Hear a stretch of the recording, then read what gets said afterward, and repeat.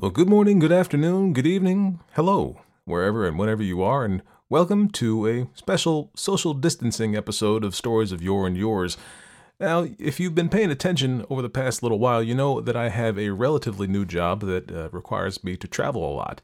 And if you are in the world in 2020, March of 2020 to be specific here, you know that I am probably not traveling very much anymore. And that is actually what is happening. I've been grounded. I'm at home, working from home. And so, since these are different circumstances, I'm doing things a little bit differently. Usually, I have everything scripted out right now. I've got all my intro and everything all ready to go, and there's no riffing or ums or uhs and all that kind of stuff that I need to edit out. So, since things are a little bit different, I'm going to do things a little bit different right here and right now. I'm flying by the seat of my pants. I have no script. But I want to run through a few things that have happened since the last time we talked, and also there's a new segment that I want to show you that I think you're really going to enjoy. But let's get into the news first.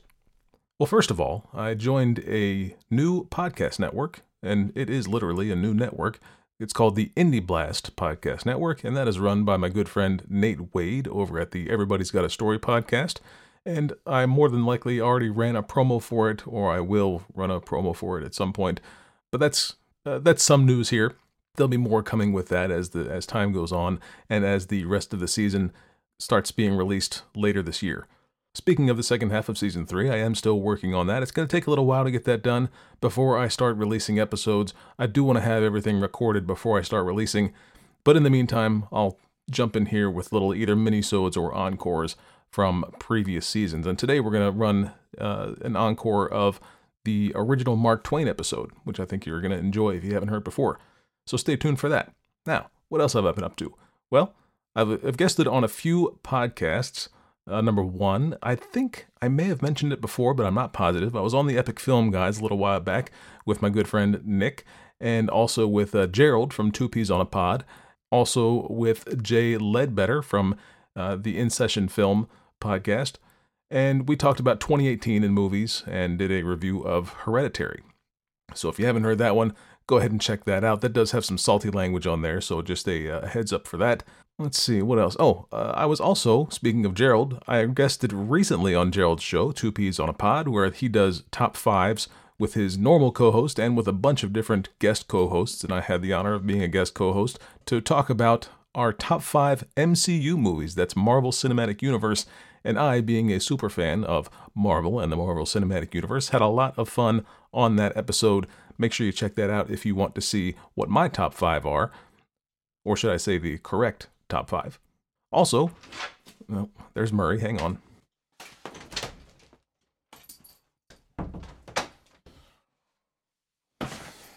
Sorry, that was the official dog of Stories of Yore and Yours, scratching at the door, and now he's in to say hello. Mostly you'll just hear his collar jingling because he's not much of a talker, but that's okay. Anyway, where was I? So yes, Moxie from Your Brain on Facts just ran her 100th show where she had a whole bunch of different guests come on and give some facts, that being the theme of Your Brain on Facts. And I was a part of that as well, so make sure you check out that episode. And really, you should be subscribing to all these shows I'm telling you about anyway. And finally, the other guest appearance that I've made frequently, actually, is the Exploress. And now Murray wants to get out of the office. He just wanted to come in and check on me, but he's done with that now, so I'm going to let him out real quick.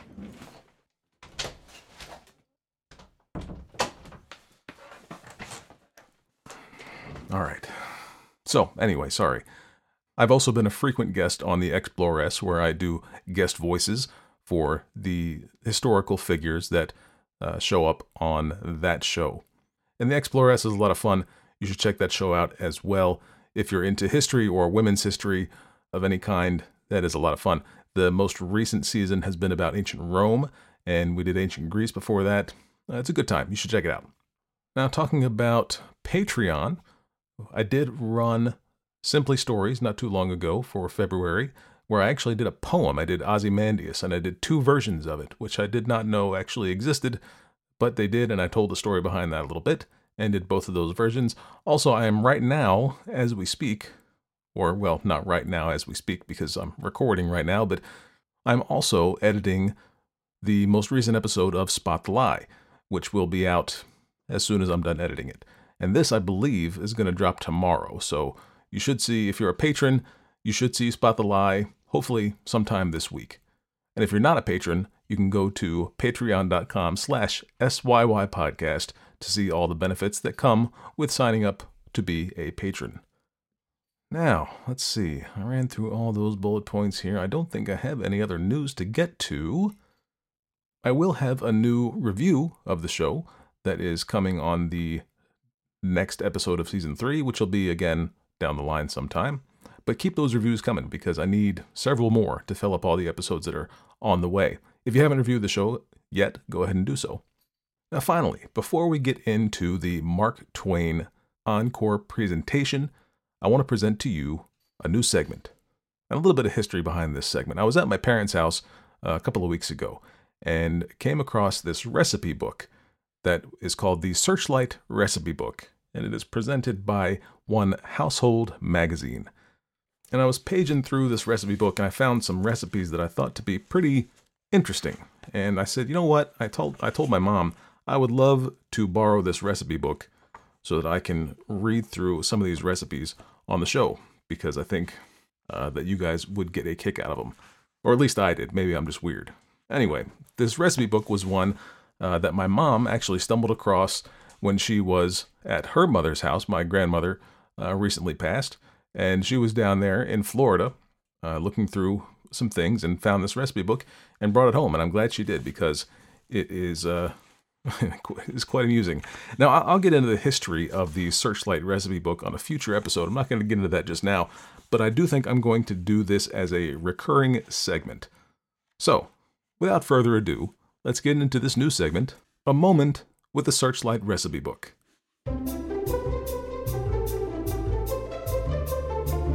And now, a moment with the Searchlight Recipe Book. Today's recipe, head cheese. Ingredients: 1 hogshead, 1 hog's tongue, sage and chili powder, salt and pepper. Directions: clean and scrape hog's head. Wash thoroughly. Wash and trim tongue. Cover tongue and head with slightly salted water. Simmer until meat falls from bone. Drain meat. Shred. Season to taste. Mix thoroughly. Pack tightly in bowl. Cover and weight down. Let stand 3 days. Slice. This has been A Moment with the Searchlight Recipe Book.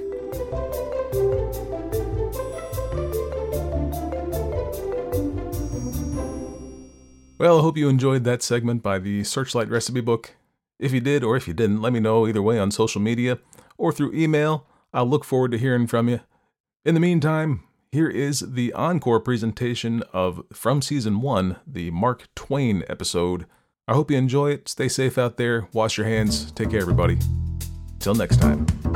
Good morning, good afternoon, good evening, hello, wherever and whenever you are, and welcome to episode 11 of Stories of Yore and Yours. My name is Sean Ennis, and I am the host of the show. This week, we will feature stories by Mark Twain. Of course, Mark Twain is the pen name of Samuel Clemens, who lived from 1835 to 1910. Now, I always feel like I'm doing a disservice with these short introductions to the authors we feature here on the show, because most of them are really interesting and deserve more than a minute or two of attention. But, we can't focus on everything here. Anyway, Mark Twain is one of the more well-known authors in American literary history, probably mostly for his novels, the most famous of which would likely be The Adventures of Tom Sawyer and The Adventures of Huckleberry Finn. Now, both of those novels were set in rural Missouri, where Twain was raised. Last week, we talked about Edgar Allan Poe and how he struggled to make a living as a writer. Mark Twain was able to do so pretty successfully some 20 years after Poe's death. Twain was a humorist, and speaking of last week's episode, I brought up how a lot of humor doesn't translate from era to era, but a lot of what Mark Twain wrote over 120 years ago and more still resonates pretty well. Now, Mark Twain traveled the world early in his career, in addition to being well-traveled in the American West as a young man, working as a miner and a steamboat pilot, among other things. These travels had a great impact on his writing, obviously so in many of his world travels, as he was sent around to many places specifically to write humorous essays. His first big success was also our first story this week, the celebrated Jumping Frog of Calaveras County. This story was first published in November of 1865 in the Saturday Press, which was a literary weekly newspaper published in New York from 1858 to 1860 and again from 1865 to 1866. The version used for this show was pulled from a collection from Twain called Sketches New and Old, and it also features a prologue of sorts, which I included before the story. Now, I'll talk a little bit more about that prologue after today's stories. The title is also a bit different. It's called The Notorious Jumping Frog of Calaveras County, and another title by which the story has been known is Jim Smiley's Jumping Frog. Also featured on today's episode are two separate stories that fit pretty well together, and those are the story of the bad little boy and the story of the good little boy. Now, these two stories, as I said, fit pretty well together, despite having been published about 6 years apart. Both of them are a bit of a send-up of the Sunday school books of the era, which one can imagine were a bit more severe than you might find today, despite some similar themes. Now, I don't think you have to have gone to church as a child to appreciate these stories, but as a lifelong churchgoer myself, these stories are pretty hilarious. Anyway, The Bad Little Boy was published in December of 1864 in The Californian, which was a weekly literary newspaper that ran in San Francisco from 1864 to 1868, and The Californian also featured a couple of pieces by Ambrose Bierce, featured in episode 5 of this here show. The Good Little Boy was published in 1870 in The Galaxy, which was a monthly magazine that ran from 1866 to 1878, when it was absorbed by the Atlantic Monthly, which is now known as The Atlantic. And of course, The Atlantic is pretty well known and still running today in 2018. Both Walt Whitman and Henry James, author of the great ghost story The Turn of the Screw, were notable contributors to The Galaxy. Now, of course, this introduction can hardly be considered scratching the surface of the life and works of Mark Twain, but for our purposes, it works. So, with that intro in the rearview, let's move on to this week's stories. The Jumping Frog in English, then in French, then clawed back to a civilized language once more by patient, unremunerated toil. Even a criminal is entitled to fair play, and certainly when a man who has done no harm has been unjustly treated, he is privileged to do his best to right himself. My attention has just been called to an article some 3 years old in a French magazine entitled Revue des Deux Mondes, Review of Some Two Worlds, wherein the writer treats of Les Humoristes Americanis, these humorist Americans. I am one of these humorist Americans dissected by him, and hence the complaint I am making. This gentleman's article is an able one, as articles go in the French, where they always tangle up everything to that degree that when you start into a sentence you never know whether you are going to come out alive or not.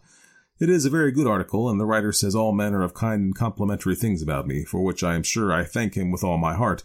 But then why should he go and spoil all his praise by one unlucky experiment? What I refer to is this. He says my jumping frog is a funny story, but still he can't see why it should ever really convulse anyone with laughter, and straightway proceeds to translate it into French in order to prove to his nation that there is nothing so very extravagantly funny about it.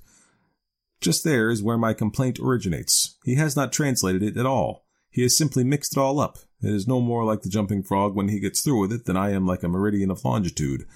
But my mere assertion is not proof. Wherefore I print the French version, that all may see that I do not speak falsely. Furthermore, in order that even the unlettered may know my injury and give me their compassion, I have been at infinite pains and trouble to retranslate the French version back into English, and to tell the truth, I have well nigh worn myself out at it, having scarcely rested from my work during 5 days and nights.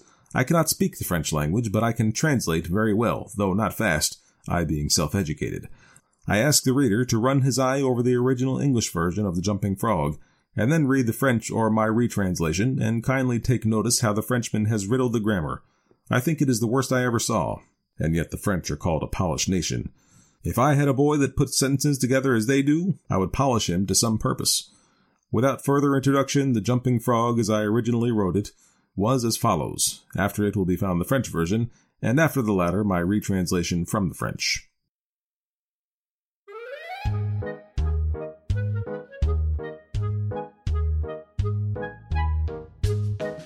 The Notorious Jumping Frog of Calaveras County by Mark Twain. In compliance with a request of a friend of mine who wrote me from the East, I called upon good-natured, garrulous old Simon Wheeler and inquired after my friend's friend, Leonidas W. Smiley, as requested to do, and I hereunto append the result. I have a lurking suspicion that Leonidas W. Smiley is a myth, that my friend never knew such a personage, and that he only conjectured that if I asked old Wheeler about him, it would remind him of his infamous Jim Smiley, and he would go to work and bore me to death with some exasperating reminiscence of him, as long and as tedious as it should be useless to me. If that was the design, it succeeded. I found Simon Wheeler dozing comfortably by the barroom stove of the dilapidated tavern in the decayed mining camp of Angels, and I noticed that he was fat and bald-headed and had an expression of winning gentleness and simplicity upon his tranquil countenance. He roused up and gave me good day. I told him that a friend of mine had commissioned me to make some inquiries about a cherished companion of his boyhood named Leonidas W. Smiley, Reverend Leonidas W. Smiley, a young minister of the gospel, who he had heard was at one time resident of Angel's Camp. I added that if Mr. Wheeler could tell me anything about this Reverend Leonidas W. Smiley, I would feel under many obligations to him. Simon Wheeler backed me into a corner and blockaded me there with his chair, and then sat down and reeled off the monotonous narrative which follows this paragraph. He never smiled, he never frowned, he never changed his voice from the gentle flowing key to which he tuned his initial sentence. He never betrayed the slightest suspicion of enthusiasm, but all through the interminable narrative there ran a vein of impressive earnestness and sincerity, which showed me plainly that so far from his imagining that there was anything ridiculous or funny about his story, he regarded it as a really important matter, and admired its two heroes as men of transcendent genius in finesse. I let him go on his own way, and never interrupted him once. Reverend Leonidas W. Well, there was a fella here once by the name of Jim Smiley in the winter of 49, or maybe it was the spring of 50. I don't recollect exactly somehow, though what makes me think it was one or the other is because I remember the big flume warn't finished when he first come to the camp. But anyway, he was the curiousest man about, always betting on anything that turned up you ever see, if he could get anybody to bet on the other side, and if he couldn't, he'd change sides. Any way that suited the other man would suit him in any way, just so he's got a bet, as he was satisfied. But still, he was lucky, uncommon lucky. He almost always come out a winner. He was always ready and laying for a chance. There couldn't be no solitary thing mentioned but that fella'd offer to bet on it, and he'd take any side you please, as I was just telling you. If there was a horse race, you'd find him flush or you'd find him busted at the end of it. If there was a dog fight, he'd bet on it. If there was a cat fight, he'd bet on it. If there was a chicken fight, he'd bet on it. Why, if there was two birds sitting on a fence, he would bet you which one would fly first. Or if there was a camp meeting, he would be there regular to bet on Parson Walker, which he judged to be the best exhorter about here, and so he was too, and a good man. If he even see a straddlebug start to go anywheres, he would bet you how long it would take him to get to wherever he was going to, and if you took him up, he would follow that straddlebug to Mexico, but what he would find out where he was bound for and how long he was on the road. Lots of the boys here has seen that Smiley and can tell you about him.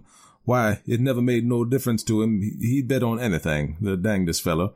Parson Walker's wife laid very sick once for a good while, and it seemed as if they weren't going to save her.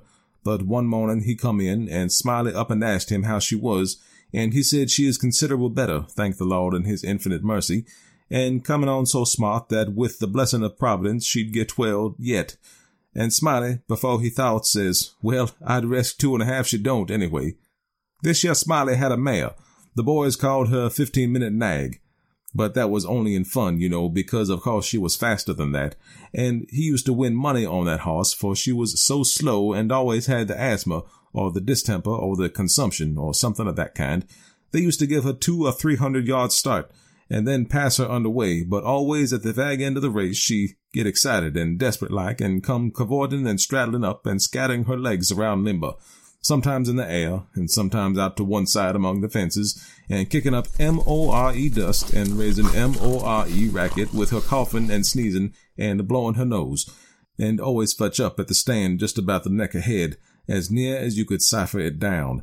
And he had a little bull pup that to look at him you'd think he weren't worth a cent, but to sit around and look ornery and lay for a chance to steal something. But as soon as money was upon him, he was a different dog. His underjaw would begin to stick out like the forecastle of a steamboat, and his teeth would uncover and shine like the furnaces. And the dog might tackle him and bullyrag him and bite him and throw him over his shoulder 2 or 3 times, and Andrew Jackson, which was the name of the pup, Andrew Jackson would never let on but what he was satisfied, and hadn't expected nothing else, and the bets being doubled and doubled on the other side all the time till the money was all up, and then all of a sudden he would grab the other dog just by the jint of his hind leg and freeze to it. Not chaw, you understand, but only just grip and hang on till they throwed up the sponge, if it was a year.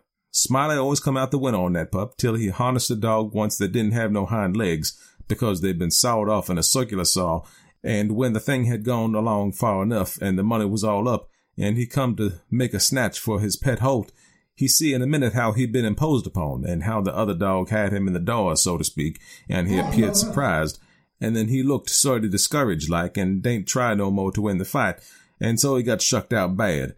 He give Smiley a look as much as to say his heart was broke, and it was his fault for putting up a dog that hadn't no hind legs for him to take a hold of, which was his main dependence in a fight, and then he limped off a piece and laid down and died. It was a good pup, was that Andrew Jackson, and would have made a name for himself if he had lived, for the stuff was in him and he had a genius. I know it because he hadn't no opportunities to speak of, and it don't stand to reason that a dog could make such a fight as he could under them circumstances if he hadn't no talent. It always makes me feel sorry when I think of that last fight of his'n, and the way it turned out. Well, this year Smiley had rat terriers and chicken cocks and tomcats and all them kind of things till you couldn't rest, and you couldn't fetch nothing for him to bet on but he'd match you. He catched a frog one day and took him home and said he calculated to educate him. And so he never done nothing for 3 months but set in his backyard and learn that frog to jump. And you bet he did learn him too. He gave him a little punch behind, and the next minute you'd see that frog whirling in the air like a donut. See him turn one somerset or maybe a couple, if he got a good start, and come down flat-footed all right like a cat. He got him up so in the matter of catching flies and kept him in practice so constant that he'd nail a fly every time as far as he could see him. Smiley said all frog wanted was education, and he could do most anything, and I believe him. Why, I've seen him set Daniel Webster down here on this floor, Daniel Webster was the name of the frog, and sing out, "Flies, Daniel, flies!" And quicker'n you could wank, he would spring straight up and snake a fly off the counter there, and flop down on the floor again as solid as a gob of mud, and fall to scratching the side of his head with his hind foot as indifferent as he hadn't no idea that he'd been doing any more than any frog might do. You never see a frog so modest and straightforward as he was, for all he was so gifted, and when it come to fair and square jumping on a dead level, he could get over more ground at one straddle than any animal of his breed you ever see. Jumping on a dead level was his strong suit, you understand, and when it come to that, Smiley would ante up money on him as long as he had a red. Smiley was monstrous proud of his frog, and well he might be, for fellas had traveled and been everywheres all said he laid over any frog that they ever see. Well, Smiley kept the beast in a little lattice box, and he used to fetch him downtown sometimes and lay for a bet.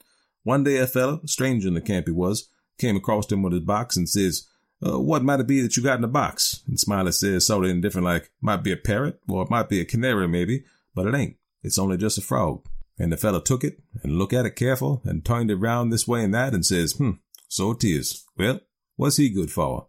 Well, Smiley says, easy and careless, "He's good enough for one thing, I should judge. He can outjump any frog in Calaveras County." The fella took that box again and took another long, particular look, gave it back to Smiley and says, very deliberate, "Well," he says, "I don't see no pints about that frog is any better than any other frog." "Maybe you don't," Smiley says. "Maybe you understand frogs and maybe you don't understand them. Maybe you've had experience and maybe you ain't only an amateur, as it were. Anyways, I got my opinion and I'll risk $40 that he can outjump any frog in Calaveras County."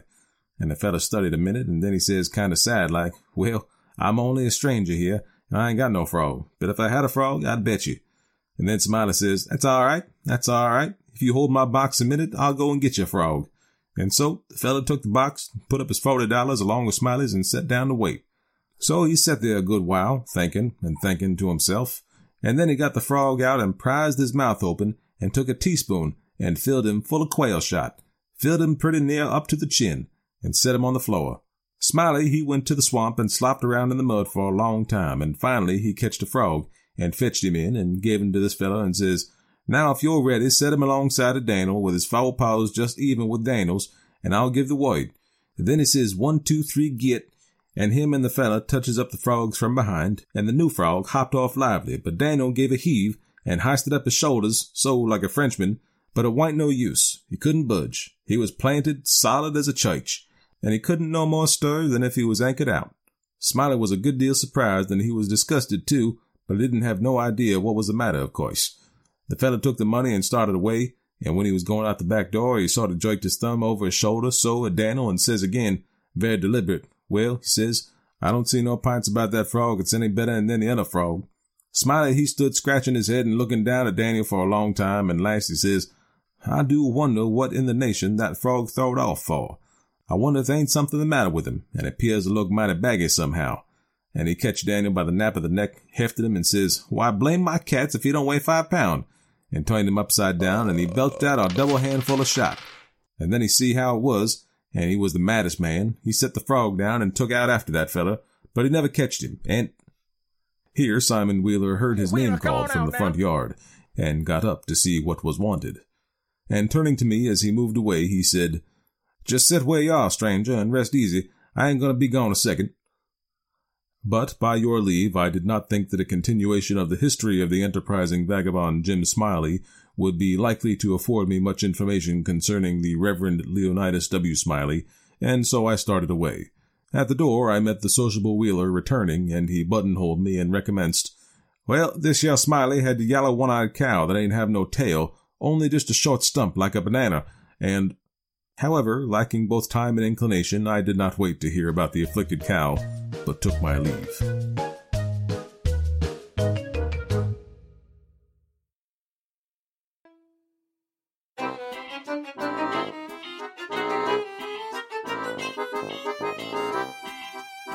The Story of the Bad Little Boy by Mark Twain. Once there was a bad little boy whose name was Jim, though if you will notice, you will find that bad little boys are nearly always called James in your Sunday school books. It was strange, but it was still true. This one was called Jim. He didn't have any sick mother either. A sick mother who was pious and had the consumption and would be glad to lie down in the grave and be at rest but for the strong love she bore her boy and the anxiety she felt that the world might be harsh and cold toward him when she was gone. Most bad boys in the Sunday books are named James and have sick mothers who teach them to say, "Now I lay me down," etc., and sing them to sleep with sweet plaintive voices, and then kiss them good night, and kneel down by the bedside and weep. But it was different with this fellow. He was named Jim, and there wasn't anything the matter with his mother. No consumption, nor anything of that kind. She was rather stout than otherwise, and she was not pious. Moreover, she was not anxious on Jim's account. She said if she were to break his neck, it wouldn't be much loss. She always spanked Jim to sleep, and she never kissed him good night. On the contrary, she boxed his ears when she was ready to leave him. Once this bad little boy stole the key of the pantry and slipped in there and helped himself to some jam, and filled up the vessel with tar, so that his mother would never know the difference. But all at once a terrible feeling didn't come over him, and something didn't seem to whisper to him, "Is it right to disobey my mother? Isn't it sinful to do this? Where do bad little boys go who gobble up their good kind mother's jam?" And then he didn't kneel down all alone and promise never to be wicked any more, and rise up with a light happy heart and go tell his mother all about it, and beg her forgiveness and be blessed by her with tears of pride and thankfulness in her eyes. No, that is the way with all the other bad boys in the books. But it happened otherwise with this Jim, strangely enough. He ate that jam and said it was bully in his sinful, vulgar way, and he put in the tar and he said that was bully also, and laughed and observed, "That old woman would get up and snort when she found it out, and when she did find it out, he denied knowing anything about it, and she whipped him severely, and he did the crying himself." Everything about this boy was curious. Everything turned out differently with him from the way it does to the bad Jameses in the books. Once he climbed up in Farmer Acorn's apple tree to steal apples, and the limb didn't break, and he didn't fall and break his arm, and get torn by the farmer's great dog, and then languish on a sickbed for weeks and repent and become good. Oh no, he stole as many apples as he wanted and came down all right. And he was all ready for the dog, too, and knocked him endways with a brick when he came to tear him. It was very strange. Nothing like it ever happened in those mild little books with marbled backs and with pictures in them of men with swallow-tailed coats and bell-crowned hats and pantaloons that are short in the legs and women with the waists of the dresses under their arms and no hoops on. Nothing like it in any of the Sunday school books. Once he stole the teacher's penknife, and when he was afraid it would be found out and he would get whipped, he slipped it into George Wilson's cap. Poor Widow Wilson's son, the moral boy, the good little boy of the village, who always obeyed his mother and never told an untruth, and was fond of his lessons and infatuated with Sunday school. And when the knife dropped from the cap and poor George hung his head and blushed as if in conscious guilt, and the grieved teacher charged the theft upon him, and was just in the very act of bringing the switch down upon his trembling shoulders, a white-haired improbable justice of the peace did not suddenly appear in their midst, and strike an attitude and say, "Spare this noble boy, there stands the cowering culprit. I was passing the school door at recess, and, unseen myself, I saw the theft committed."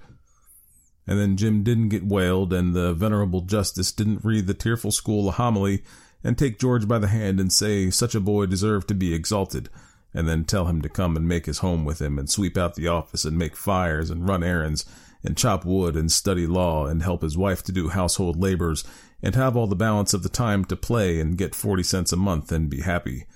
No, it would have happened that way in the books, but didn't happen that way to Jim.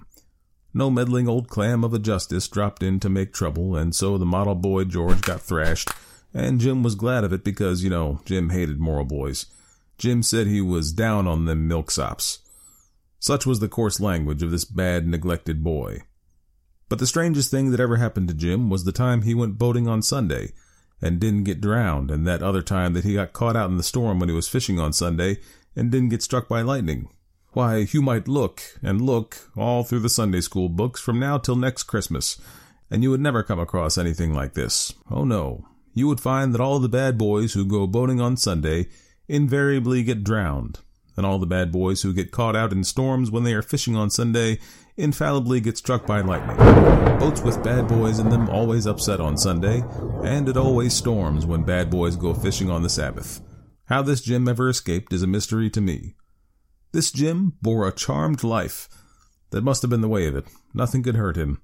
He even gave the elephant in the menagerie a plug of tobacco, and the elephant didn't knock the top of his head off with his trunk.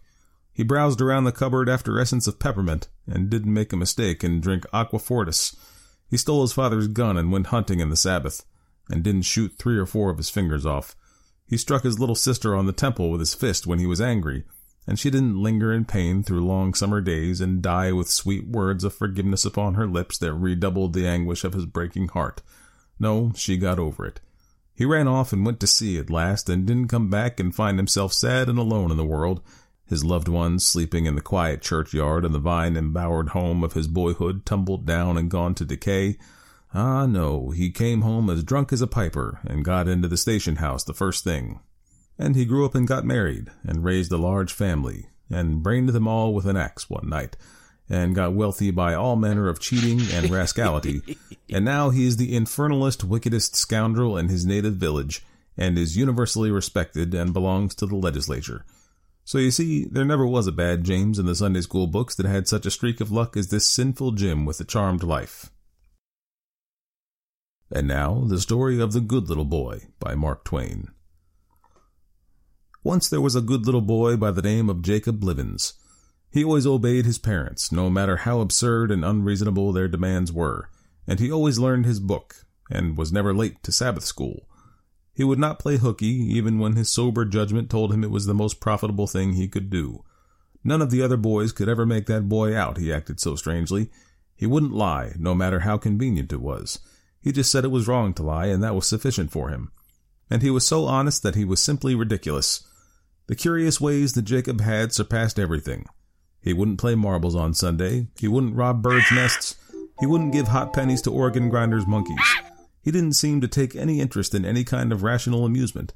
So the other boys used to try to reason it out and come to an understanding of him, but they couldn't arrive at any satisfactory conclusion.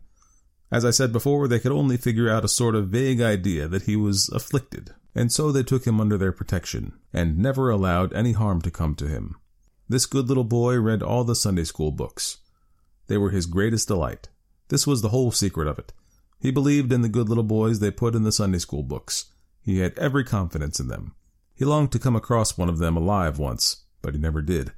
They all died before his time, maybe. Whenever he read about a particularly good one, he turned over quickly to the end to see what became of him, because he wanted to travel thousands of miles and gaze on him. But it wasn't any use. That good little boy always died in the last chapter, and there was a picture of the funeral with all his relations and the Sunday school children standing around the grave in pantaloons that were too short and bonnets that were too large, and everybody crying into handkerchiefs that had as much as 1.5 yards of stuff in them. He was always headed off in this way. He never could see one of those good little boys on account of his always dying in the last chapter. Jacob had a noble ambition to be put in a Sunday school book. He wanted to be put in, with pictures representing him gloriously declining to lie to his mother, and her weeping for joy about it, and pictures representing him standing on the doorstep giving a penny to a poor beggar woman with 6 children, and telling her to spend it freely, but not to be extravagant because extravagance is a sin, and pictures of him magnanimously refusing to tell on the bad boy who always lay in wait for him around the corner as he came home from school, and welted him over the head with a lath, and chased him home saying, "Hi, hi," as he proceeded. That was the ambition of young Jacob Blivens. He wished to be put in the Sunday school book. It made him feel a little uncomfortable sometimes when he reflected that the good little boys always died. He loved to live, and this was the most unpleasant feature about being a Sunday school book boy. He knew it was not healthy to be good. He knew it was more fatal than consumption to be so supernaturally good as the boys in the books were. He knew that none of them had ever been able to stand it long, and it pained him to think that if they put him in the book he wouldn't ever see it. Or even if they did get the book out before he died, it wouldn't be popular without any picture of his funeral in the back part of it. It couldn't be much of a Sunday school book that couldn't tell about the advice he gave to the community when he was dying. So at last, of course, he had to make up his mind to do the best he could under the circumstances, to live right and hang on as long as he could, and have his dying speech all ready when his time came. But somehow, nothing ever went right with the good little boy. Nothing ever turned out with him the way it turned out with the good little boys in the books. They always had a good time, and the bad boys had the broken legs. But in his case, there was a screw loose somewhere, and it all happened just the other way. When he found Jim Blake stealing apples and went under the tree to read to him about the bad little boy who fell out of a neighbor's apple tree and broke his arm, Jim fell out of the tree too, but he fell on him and broke his arm, and Jim wasn't hurt at all. Jacob couldn't understand that. There wasn't anything in the books like it. And once, when some bad boys pushed a blind man over in the mud, and Jacob ran to help him and receive his blessing, the blind man did not give him any blessing at all, but whacked him over the head with his stick and said that he would like to catch him shoving him again, and then pretending to help him up. This was not in accordance with any of the books. Jacob looked them all over to see. One thing that Jacob wanted to do was to find a lame dog that hadn't any place to stay, and was hungry and persecuted, and bring him home and pet him and have that dog's imperishable gratitude. And at last he found one and was happy. And he brought him home and fed him, but when he was going to pet him, the dog flew at him and tore all the clothes off him except those that were in front, and made a spectacle of him that was astonishing. He examined authorities, but he could not understand the matter. It was of the same breed of dogs that was in the books, but it acted very differently. Whatever this boy did, he got into trouble. The very things the boys in the books got rewarded for turned out to be about the most unprofitable things that he could invest in. Once, when he was on his way to Sunday school, he saw some bad boys starting off pleasuring in a sailboat. He was filled with consternation because he knew from his reading that boys who went sailing on Sunday invariably got drowned. So he ran out on a raft to warn them. But a log turned with him and slid him into the river. A man got him out pretty soon, and the doctor pumped the water out of him and gave him a fresh start with his bellows, but he caught cold and lay sick abed 9 weeks. But the most unaccountable thing about it was that the bad boys in the boat had a good time all day and then reached home alive and well in the most surprising manner. Jacob Blivens said there was nothing like these things in the books. He was perfectly dumbfounded. When he got well, he was a little discouraged, but he resolved to keep trying anyhow. He knew that so far his experiences wouldn't do to go in a book, but he hadn't yet reached the allotted term of life for good little boys, and he hoped to be able to make a record yet if he could hold on till his time was fully up. If everything else failed, he had his dying speech to fall back on. He examined his authorities and found that it was now time for him to go to sea as a cabin boy. He called on a ship captain and made his application, and when the captain asked for his recommendations, he proudly drew out a tract and pointed to the word, "To Jacob Blivens, from his affectionate teacher." But the captain was a coarse, vulgar man, and he said, "Ah, that be blowed. That wasn't any proof that he knew how to wash dishes or handle a slush bucket, and he guessed he didn't want him. This was altogether the most extraordinary thing that ever happened to Jacob in all his life. A compliment from a teacher on a tract had never failed to move the tenderest emotions of ship captains, and open the way to all offices of honor and profit in their gift. It never had in any book that ever he had read. He could hardly believe his senses. This boy always had a hard time of it. Nothing ever came out according to the authorities with him. At last, one day when he was around hunting up bad little boys to admonish, he found a lot of them in the old iron foundry fixing up a little joke on 14 or 15 dogs, which they had tied together in long procession, and were going to ornament with empty nitroglycerin cans made fast to their tails. Jacob's heart was touched. He sat down on one of those cans, for he never minded grease when duty was before him, and he took hold of the foremost dog by the collar and turned his reproving eye on wicked Tom Jones. But just at that moment Alderman McWelter, full of wrath, stepped in. All the bad boys ran away, but Jacob Blivens rose in conscious innocence and began one of those stately little Sunday school book speeches which always commence with, "Oh, sir," in dead opposition to the fact that no boy, good or bad, ever starts a remark with, "Oh, sir." But the alderman never waited to hear the rest. He took Jacob Blivens by the ear and turned him around and hit him a whack in the rear with the flat of his hand. And in an instant that good little boy shot out through the roof and soared away toward the sun, with the fragments of those 15 dogs stringing after him like the tail of a kite. And there wasn't a sign of that alderman or that old iron foundry left on the face of the earth. And as for young Jacob Blivens, he never got a chance to make his last dying speech after all his trouble fixing it up, unless he made it to the birds, because although the bulk of him came down all right in a treetop in an adjoining county, the rest of him was apportioned around among 4 townships, and so they had to hold 5 inquests on him to find out whether he was dead or not, and how it occurred. You never saw a boy scattered so. Author's note: this glycerin catastrophe is borrowed from a floating newspaper item, whose author's name I would give if I knew it. Thus perished the good little boy who did the best he could, but didn't come out according to the books. Every boy who ever did as he did prospered, except him. His case is truly remarkable. It will probably never be accounted for.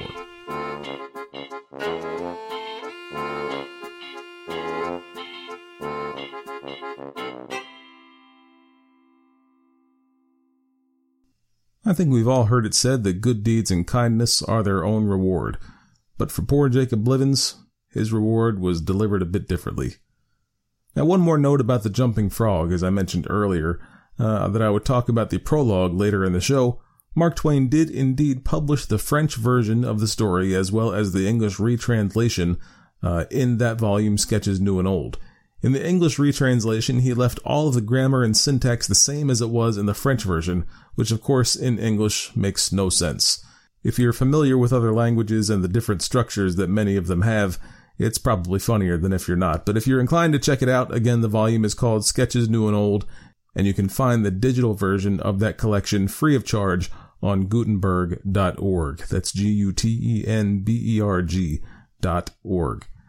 I hope you've enjoyed this episode of Stories of Yore and Yours. If you did, spread the word. Of course, there is always the social media route, sharing posts from Facebook.com/SYYpodcast, retweeting and liking on Twitter and Instagram at SYYpodcast, but tell your friends too. Spreading the word is spreading the word, whether you do it by mouth or by keyboard, or by message in a bottle, or by leaving a review. You can do that anywhere you listen to the show, whether it's iTunes, Google Play, Stitcher, SoundCloud, TuneIn Radio, Spotify, or iHeartRadio. iTunes is the most helpful, of course, and for those who leave reviews, every review that's left will be read on the show. I'll have background music for all of them, and if the occasion calls for it, there are sound effects to be had as well.